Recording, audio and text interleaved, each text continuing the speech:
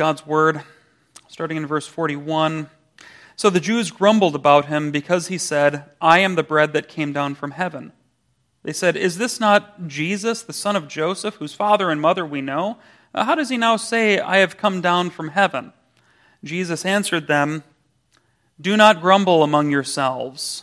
No one can come to me unless the Father who sent me draws him, and I will raise him up on the last day. It is written in the prophets, and they will all be taught by God. Everyone who has heard and learned from the Father comes to me. Not that anyone has seen the Father except who is from God. He has seen the Father. Truly, truly, I say to you, whoever believes has eternal life. I am the bread of life. Your fathers ate the manna in the wilderness, and they died. This is the bread that comes down from heaven, so that one may eat of it and not die. I am the living bread that came down from heaven. If anyone eats of this bread, he will live forever. And the bread that I will give for the life of the world is my flesh." Thus far, the reading of God's holy word. Brothers and sisters in Christ, there are plenty of times in the Bible where people assume that they know what the outcome of things is going to be. They assume that they know how things are going to go. There's plenty of times in the Bible where people presume to have a wisdom from experience that something is going to end up the way that they think that it's going to end up. You think of just random stories like, say, Balaam's donkey, Numbers chapter 22 through 24, where you think that King Balak thinks that this prophet Balaam is going to go and see the people of God, and he's going to curse the people of God and what he ends up doing, much to Balak's chagrin, is that he ends up blessing the people of God 7 times instead of cursing them. I think of that famous story of David with the woman Bathsheba. Pastor Ben had mentioned her this morning. You think that his sin, or at least David thinks that his sin is going to go unnoticed, totally covered up, until 2 Samuel 12, the words from the prophet Nathan that I suppose every man wants to hear, except in that particular context. The prophet Nathan looks at him and says, "You are the man." You don't expect that things are going to go that way. Nor do you expect that, for that matter, that Bathsheba is going to have anything to do with the genealogy of Jesus, as we saw just this morning. It doesn't end up the way that you think that it's going to. Or think of just about every single story in the book of Daniel. Picking one at random, Daniel in the lion's den. Right? Everybody knows that famous story. You think you know how it's going to end. You know, Daniel has this law of the Medes and Persians that shall not be revoked coming against him. You cannot pray to any god except for this one god, for this one king, for this amount of days. And if you do, you're going to be thrown into the pit of lions. And this is exactly what happens to Daniel. You think you know what's going to happen, that he's going to be crushed and eaten, but they don't eat him. Instead, what happens is that they eat the people who threw him in there in the first place. I think fast forward now to the plot of the Jews and the order of Pontius Pilate to crucify Jesus. You can also pair that with the devil himself when he tempts Eve. He deceives Eve and he tempts Adam in the garden. Never in their wildest dreams do any of these players think that the crucifixion of Jesus would result in his coming to life again 3 days later. Never in their wildest dreams, even the devil himself could ever imagine an instance, a universe in which death itself can be undone. There's plenty of people in the Bible and in life in general who presume to know what things are going to happen, where things are going, but then things don't turn out that way. Well, here in the Gospel of John, chapter 6, Jesus is speaking to people who presume to know something about Jesus, and that they presume that he's going to do something because of what they know about him. They presume him to be some sort of a miracle worker who is going to supply them with a ton of bread, maybe like the bread that he did on the day before. And they think that they got his number. that he's going to definitely do this if they just go ahead and ask for more bread, perhaps for the entertainment value of seeing him do another miracle, or that they could get some sort of financial gain from this or something like that. They think that they can just simply ask him to produce more of this miraculous bread, and things don't happen the way that they anticipate. What happens is that he points to himself and he says, yeah, that bread that you got the day before, okay, think of that. I am the bread of life. They don't anticipate something like this. And when people encounter something that they don't expect, there's a number of reactions that people have when they encounter something that they don't expect. In this passage that we just read tells us of one of the myriad of ways that a human being could react to when something else happens than what they anticipate.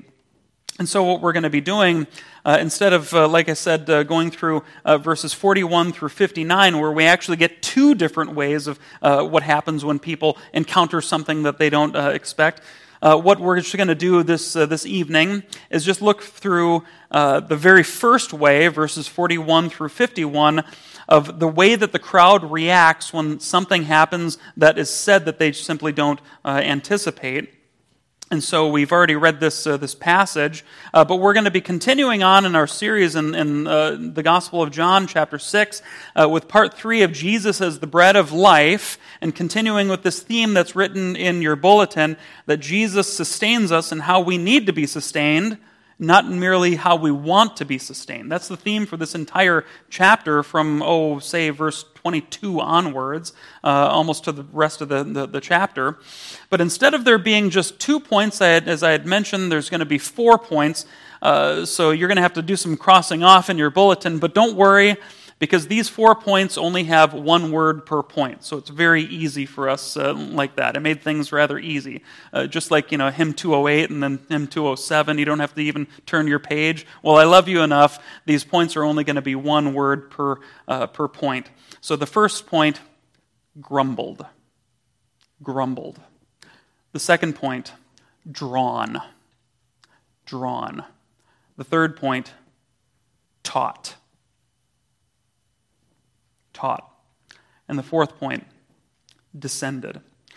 So when we look at the first point, we come to verse 41. Take a look with me in the Word of God. In response to what Jesus said in verses 35 through 40, which, by the way, as I had mentioned the previous time, is the crux of understanding everything that proceeds from that. You're not going to understand verses 41 through 59 unless you understand verses 35 through 40. But in response to what Jesus says in those verses, the passage just very simply says, so the Jews grumbled. Now, notice firstly the word change here. Earlier, as I'd mentioned, it was the crowd that came to Jesus, and now it says that the Jews were there, and the Jews were the one who grumbles. John normally uses, in the Gospel of John, he normally uses this word, the Jews, to refer to religious Jews who are most likely there because verse 59 says that Jesus said these things while he was teaching in a synagogue at Capernaum. And this is an important item here because it forces us to think about their grumbling in a different light, in a more broader light. We've been finding out for the last 6 chapters, that there is a very close relationship that the Gospel of John has with the entire Exodus event, especially when Jesus is performing his signs. That's why John always says the word signs and not miracles. He says signs and wonders to make us think way back to the Exodus event.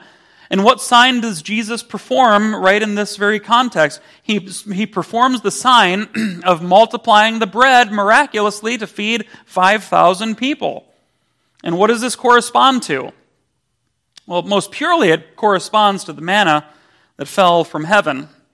And what do the people of Israel do back then when they receive the manna, the bread from heaven? They grumble after they receive it. And so just as the people of Israel grumbled at the receiving of the bread from heaven, so too these people will grumble at the words of Jesus, who is the bread of life, who has come down from heaven. So the people here relate to the people back then because of their grumbling. They're both very good at grumbling, which is why Jesus will refer to these people in verse 49 as your fathers. He will refer to your fathers, not our fathers, but your fathers, because the grumbling of the people here mimics the grumbling of the people in the Old Testament. Now, what do they grumble about? What are the things that they grumble about? Well, firstly, the text tells us, verse 41, they grumbled about him because he said, I am the bread that came down from heaven. And secondly, verse 42, they grumbled because they asked themselves, is this not Jesus, the son of Joseph, whose father and mother we know? How does he say that I have come down from heaven? You can see the relationship of these two being the fact that they really don't like this idea that Jesus is claiming to be the man from heaven. But we can look back at these words and deduce somewhat of their thoughts. We can kind of peer a little bit into their thinking, and we can understand the way that they thought of things through these words. They understood, number one, that Jesus is here using the bread as an image or a symbol. At number two, we can deduce the fact that they understood that Jesus is using the bread as an image or a symbol that has reference to himself. And number three, that he attributed the origins of that bread, that manna from heaven, with that of his own origins. They both have the same origins. In other words, what they're doing is they're doing an exercise of logic. They're doing, in some way of thinking, a layman's form of systematic theology. They apprehend what Jesus said, but it just simply doesn't sit right with them. They could imagine Jesus as the guy who gives the bread to them, but for him to be the bread himself and to apprehend the idea that Jesus has heavenly origins is what I usually refer to as too tall of an order for them.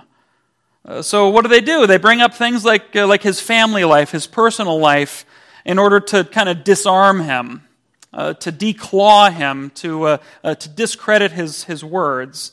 They think that an appeal to his personal life is going to overcome his words, what he says. This is very similar, by the way, brothers and sisters, to what will happen when you speak to people about the things of the gospel or the things of God more generally.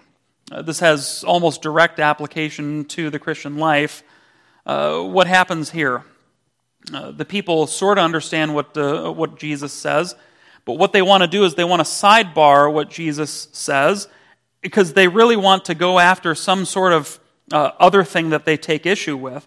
It's exactly what's going to happen and what commonly happens whenever you speak to someone about the gospel. About 99% of the time, whenever you speak to someone about the things of God in general, they'll apprehend the good news of Christ. But then they'll give something from way out in left field to kind of detract you or to declaw you or to defang exactly what you said. Yeah, I know that you said that, Jesus is the only way. That's your interpretation, though. That's just your interpretation. And the temptation then is just to follow that side trail, that rabbit trail, and to try to show them how, no, your interpretation is good and everything like that. Or something that they'll say something else. You have faith and I have science. Okay, that's what's called a red herring. You speak to them the things of the gospel. Yeah, you got faith and I got science. Okay, that's a common misconception. Or how about this one? I've experienced this one a number of times. You don't really need Jesus as you say that I do. I don't really need Jesus. As long as I'm a good person, right? And as long as, this is the one I commonly get, as long as my good works outweigh my bad works, we're good to go. Me and God, I remember evangelizing to someone in Pittsburgh, a guy named Kevin. I don't know why I remember his name, but literally he looks at me and he says, let me tell you something. Wrings his hands like this. Me and God, we got an understanding, like that. What he's doing is he's trying to defang, he's trying to declaw exactly what I said to him about the things of God earlier by bringing up a sidebar issue. That's exactly what is going on here. That's exactly what happens in life. People will have all sorts of complaints about the things of God, and it's easy to get sidetracked. But what we need to do is we need to be like Jesus here. We need to follow the example of Jesus. What does he do when they start grumbling? Well, virtually the same thing that God does in the Old Testament. What does he do? He gives them more bread. That's what he does. He keeps giving them more bread. So he gives them more of what they need of himself, not merely what they want. And this is going to be looked at a little bit more when we come to the next point on people being drawn. People being drawn. So drawn. Leading up to this, we can see, firstly, that he demands repentance from them for the sin of their grumbling. He demands repentance from them. He simply says, verse 43, "Do not grumble among yourselves." Which firstly is an amazing thing, that he can kind of peer into the thoughts and the intentions, the motives of their hearts, and know that amongst themselves, they know that they're grumbling amongst themselves. Yet it's a simple command. It's a very simple command, one that will certainly save a lot of confusion, one that will save a lot of heartache, both at that time and later on in their lives. But as simple of a command as it is, we know that it's a command whose real significance reaches all the way back into the Old Testament, which means that what Jesus is doing in commanding them to repent, in a very simple way, we can say that this is somewhat of a warning of Jesus. A warning of his mercy. What he's doing is he's telling them, listen, people, do not grumble. That is to say, do not fall into the chastening hand of God for grumbling, as your fathers did in the Old Testament. Look how that turned out. Look how that turned out. They were there for 40 years because of their grumbling. Don't turn out like your fathers. But notice that he doesn't even bother answering their complaint because he knows that it's a complete waste of time. What he does instead is he continues to be on the track that he was, to make them hear what they need to hear. What he does is he doesn't lose focus. He just simply redirects the conversation back to its main task. He is there to be to them the bread of life. That's what he has said about himself, so he's going to get right back on track to do so, to explicate himself as so. So firstly, he demands their repentance, and from there he reiterates to them the doctrine of election, just as he did in verse 37. Verse 44, he reminds them that no one can come to me unless the Father who sent me draws him, and I will raise him up on the last day. The original language is a lot more sharp, a lot more crisp. Those few words that the verse starts with is a combination of three Greek words. Literally it says, not one thing is able to come to me unless the Father draws him. That word draw is only used a handful of times in the New Testament. It always refers, outside of this passage, always refers to an inanimate object or an incapacitated person or thing being dragged or being pulled by something else or someone stronger. Think of John chapter 21. In about 15 years, we'll get there and we'll see that there's 153 fish that are in a net that are being hauled in. That same word is used there. We read in Sunday school just this morning, Acts chapter 16, where Paul is being dragged into the marketplace for his arrest. Over in Acts chapter 21, the same concept. James chapter 2, you remember that passage. Hey, isn't the rich the ones who oppress you? And isn't the rich the ones who drag you into court? Same word that's used here. Same word that's used here. So what's going on here is that Jesus appeals to their blindness. He appeals to their inability. He appeals to the power of God's mercy to save sinners and to draw them to himself. They're told this because they misunderstand their actual position before him. In other words, it may be the case that they were around him in proximity, but never did they actually come to him. Really. Coming to him redemptively and truly entails belief in him. And verse 29 of the same chapter says it's the work of God that you believe. So the crowd wouldn't be complaining about his words if they really came to him this way. So in other words, if you love Jesus, you've come to him in faith, exactly as you're supposed to. It's not an external coming to him merely, it's an internal coming to him primarily. And if you've really come to Jesus, it's because the Father has enabled you. And the Father has drawn you to Christ. So he reiterates the doctrine of election to them. Isn't it an ironic thing that the doctrine of election still to this very day makes people grumble? It's a rather ironic thing. There's hardly a doctrine out there that American Christianity resists more than the sovereignty of God and the dispensing of his grace.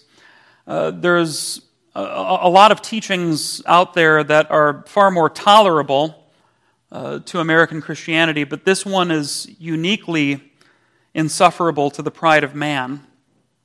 Remember that the doctrine of election should otherwise be known as the doctrine of the Christian's comfort, especially as it's given here.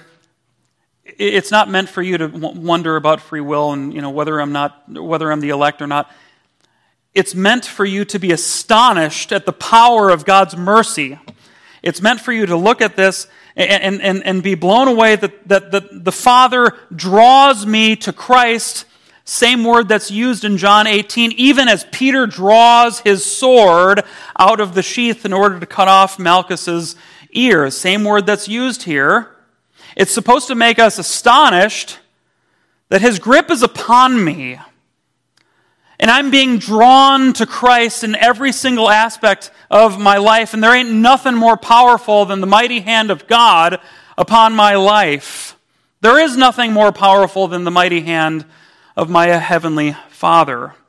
It's meant to make a distinction between the people who are there in front of Jesus in this passage and you, brothers and sisters, who have taken the bread of life, and in so doing, you've been given a new heart because you've been drawn by the Father to the Son. In our next point, we'll see how Jesus develops this even further. Our next point is just simply being entitled taught. So we've got grumbled, we've got drawn, and now we're on to taught. Verse 45 says, "It is written in the prophets, and they will all be taught by God." Firstly, notice that Jesus utilizes the Word of God to substantiate what it is that he says. And in doing this, he expands a little bit more upon what he previously said.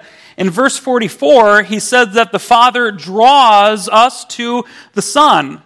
Well, in verse 45, he gives the means by which the Father draws people to the Son through the ministry of the Word. Through the ministry of the Word. The ministry of the Word is the unique function of the church that is unparalleled and that is unrepeatable by the world. No other organization, no other institute in the world can do this. And no other organization in the world will do this.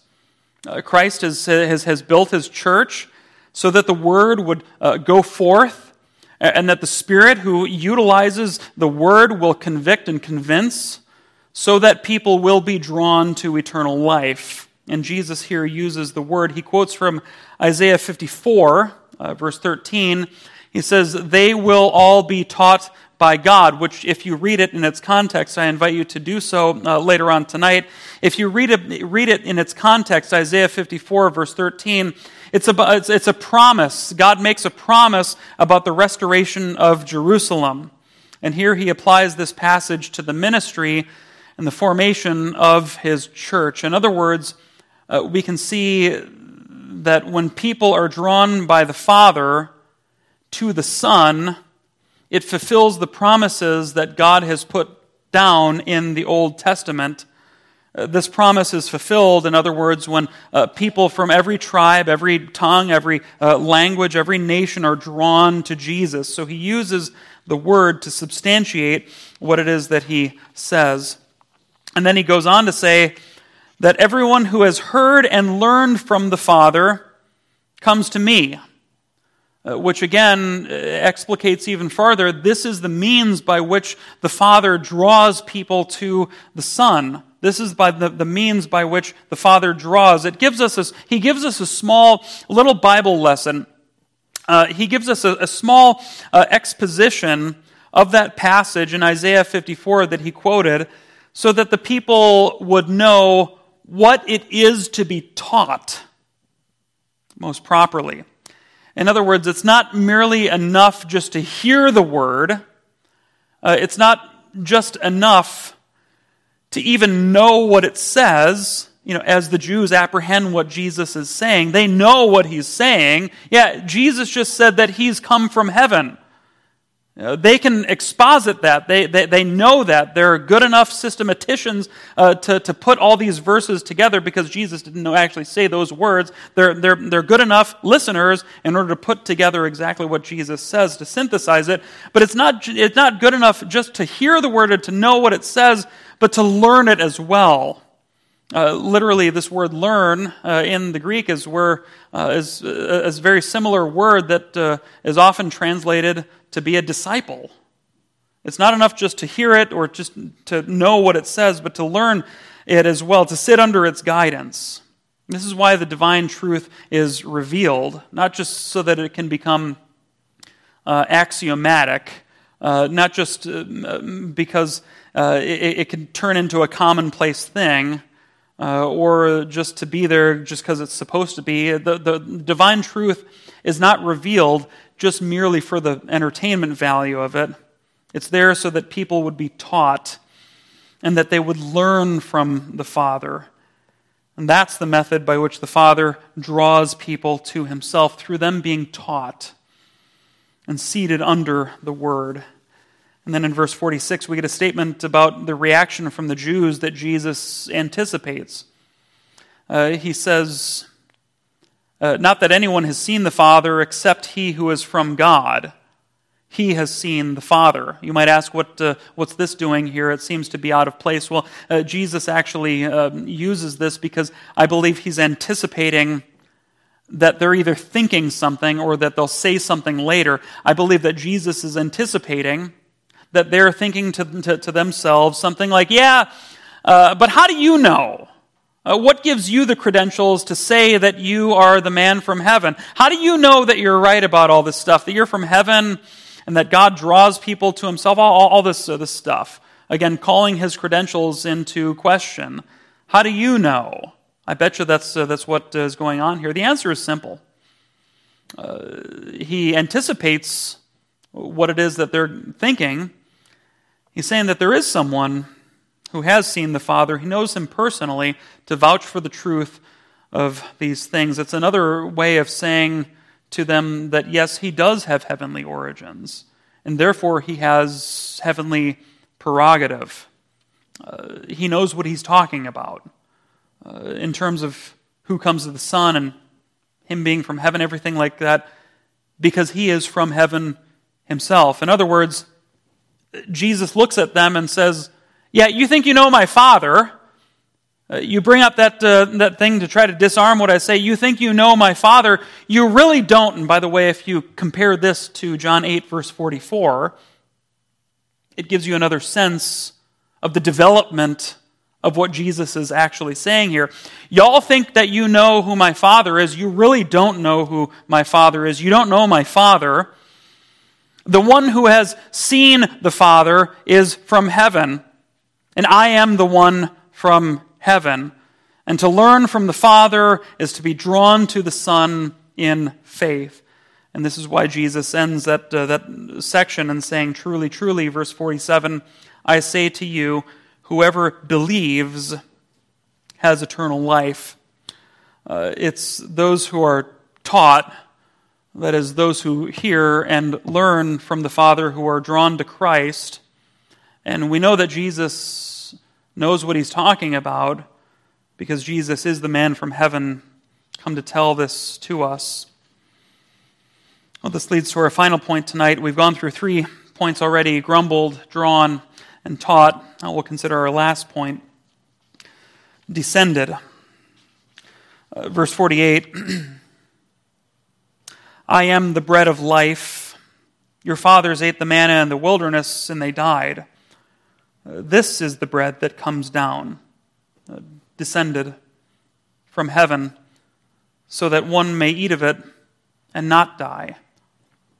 In Exodus chapter 16, when the people of Israel were in the desert, they had no way to get their food. And so what God does is He rains down for them bread from heaven. And they ate it for 40 years until they got into the land of Canaan. Jesus is here drawing an analogy between the manna in the wilderness and Himself to establish the pattern here with His own coming. He repeats what He says in verse 35 above to tell them that both breads have descended. And while they both have the same origins, they both function in a different way, and that by design. They don't do the same things, and that by design. The manna in the wilderness that descended from heaven allowed someone to continue to live, but it didn't secure their lives beyond death. The manner of eating that bread was through the mouth, and it was only temporary. Temporary in the sense that it only came for 40 years. Temporary in the sense that it grows moldy and it spoils. Temporary in the sense that you can only gather it from Sunday to Friday, and you have to take a day off from gathering it. And in order to get that bread, you had to gather it up yourself. But the bread of life that's found in Christ is a covenant bond in Him that you are gathered to yourself. Remember, the Father draws you to the Son. The bread of life that's found in Christ is a bread from heaven that's no longer temporary. As we know in John chapter 1, we can cross-pollinate the imagery here, that it's a bread that has been with God and was God from the beginning. It's a heavenly bread in Christ that is itself eternal. It secures for us an inheritance that will never perish, spoil, or fade, that's kept in heaven for you. It's a heavenly bread that doesn't continue a temporary life. It gives life, and it gives life that will last into the ages. It's a heavenly bread whose manner of eating is no longer by the physical mouth, it's by the mouth of faith. Augustine says this famous quote, "If you've believed, you have eaten," on this very passage. How do you know that the manner of eating is faith? Well, cross-reference verse 47, which is a parallel passage to this. Truly, truly, I say to you, whoever believes has eternal life. Jesus is here using the imagery of the bread from heaven to tell the Jews of His origins so that they would stop their grumbling. And verse 51 is the summary of all this. It says, I am the living bread that came down from heaven. If anyone eats of this bread, he will live forever. And the bread that I will give for the life of the world is my flesh. He is descended from heaven, and He's only appropriated by faith. That's how this bread is to be eaten, if you will. And some of the commentaries assume that Jesus gives physical reference to Himself. If anyone eats of this bread, in other words, by the gesturing of the hands, which I think is a solid understanding of this passage, especially if you know the Gospel of John. If anyone eats of this bread, he will live forever. And the last line Jesus gives starts another conversation that we're going to take up the next time. It says, and the bread that I will give for the life of the world is my flesh. We've seen tonight that Jesus sustains us in how we need to be sustained, not merely how we want to be sustained.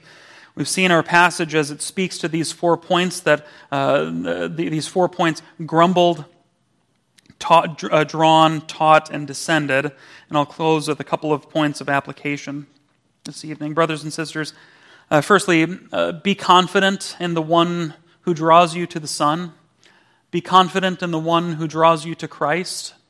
Be confident in the one who draws you to Christ. Verse 44 says, "No one can come to me unless the Father who sent me draws him, and I will raise him up on the last day." One of the reasons why we here, not only in this church but in the OPC in general, we want you to have a robust understanding of the Bible and theology. One of the reasons why we want that for you is so that you will know God well enough to distinguish between Him and all of His actions, His word, His works, all of His providence. Distinguish that from your experience. We want you to know the distinction that there is there. And when you know that God is omnipotent, when you know that He's omniscient, when you know that God is holy, He's sovereign, it fills us with incredible confidence that all of His power, all of His perfections are employed in drawing you to the Son of God. All of them. All of His power, all of His perfections given over to drawing you to Christ. The last week may have been for you a continual battle in sin. You may be thinking to yourself that you got nothing left in you to fight the world, the flesh, and the devil. You may be thinking to yourself, why am I even here? Why am I even playing the game as though I'm a Christian? I'm so bound by sin. And this last week is testament that I am just a miserable sinner. That's okay. That's okay. Because it's the Father who draws you to the Son. It's the Father who draws you to the Son. The focus is not on your ability to keep yourself on the track of being drawn or something like that. It is the Father Himself who draws you to the Son of God. People may steal your possessions. They may take your stuff, but there's nothing that's ever going to lay claim on you ultimately when the Father draws you to Christ. Again, you're gripped by an omnipotent hand, and He is drawing you to Christ. Do you love Jesus enough to hate your sin? And do you hate your sin because you love Jesus? If so, then you're being drawn to Christ. Do you love what God loves, and do you hate what God hates? If so, you're being drawn to Christ even now. So be confident in the one who draws you to Christ. Secondly, bring your grumbling to the cross and leave it there. Bring your grumbling to the cross and leave it there. The biggest problem that kicks off this entire passage wasn't the grumbling and complaining of the Jews. The biggest problem here is that they were grumbling and complaining because they thought that Jesus was wrong and that they were right. That's perhaps greater than their grumbling and complaining. For them, they don't have anyone outside of themselves to bring their complaints to. Brothers and sisters, you do. You do. You have in Christ a high priest who sympathizes with you. You have in Christ one who bears your burdens. Why? Because He cares for you. This is what the Bible says. He cares for you. You have in Christ one to whom you can look and know confidently that He has indeed seen the Father, and that nothing happens to you that He doesn't notice. There might be things that you're going through right now. There might be emotions that you have about an issue that you just simply can't control. Or maybe it's just the case that you just barely speaking, you just don't know why your life is like this. Whatever it is, you must consider yourselves dead to sin and alive to God in Christ Jesus. Yes, we have grumblings. Yes, we have complainings. Bullets don't detour the life of a Christian, I've once heard from someone years back. We have things to grumble and complain about. What we need to do is we need to bring our grumbling, we need to bring our complaining to the cross and the empty tomb and leave it there. Thirdly, continue to hear and learn from the Father.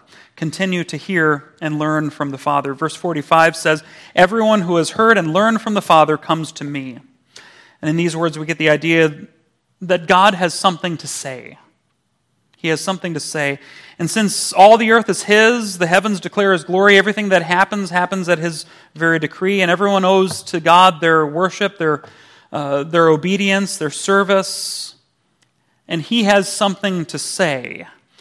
He has something to say about every aspect of our lives, and so we need to be continually hearing from him. We need to be continually learning from him. This is the means by which he draws you to the Son of God. This is the means by which he draws you to Christ. So listen to him. Hear him out diligently and regularly. Be with him in times of deep prayer and contemplation. Commune with him. Commune in fellowship with him and his people. Read the word. Meditate upon it intensely. And it will result in you being drawn to Christ. Again, verse 45. Everyone who has heard and learned from the Father comes to me.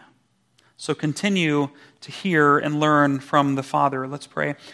Heavenly Father, we thank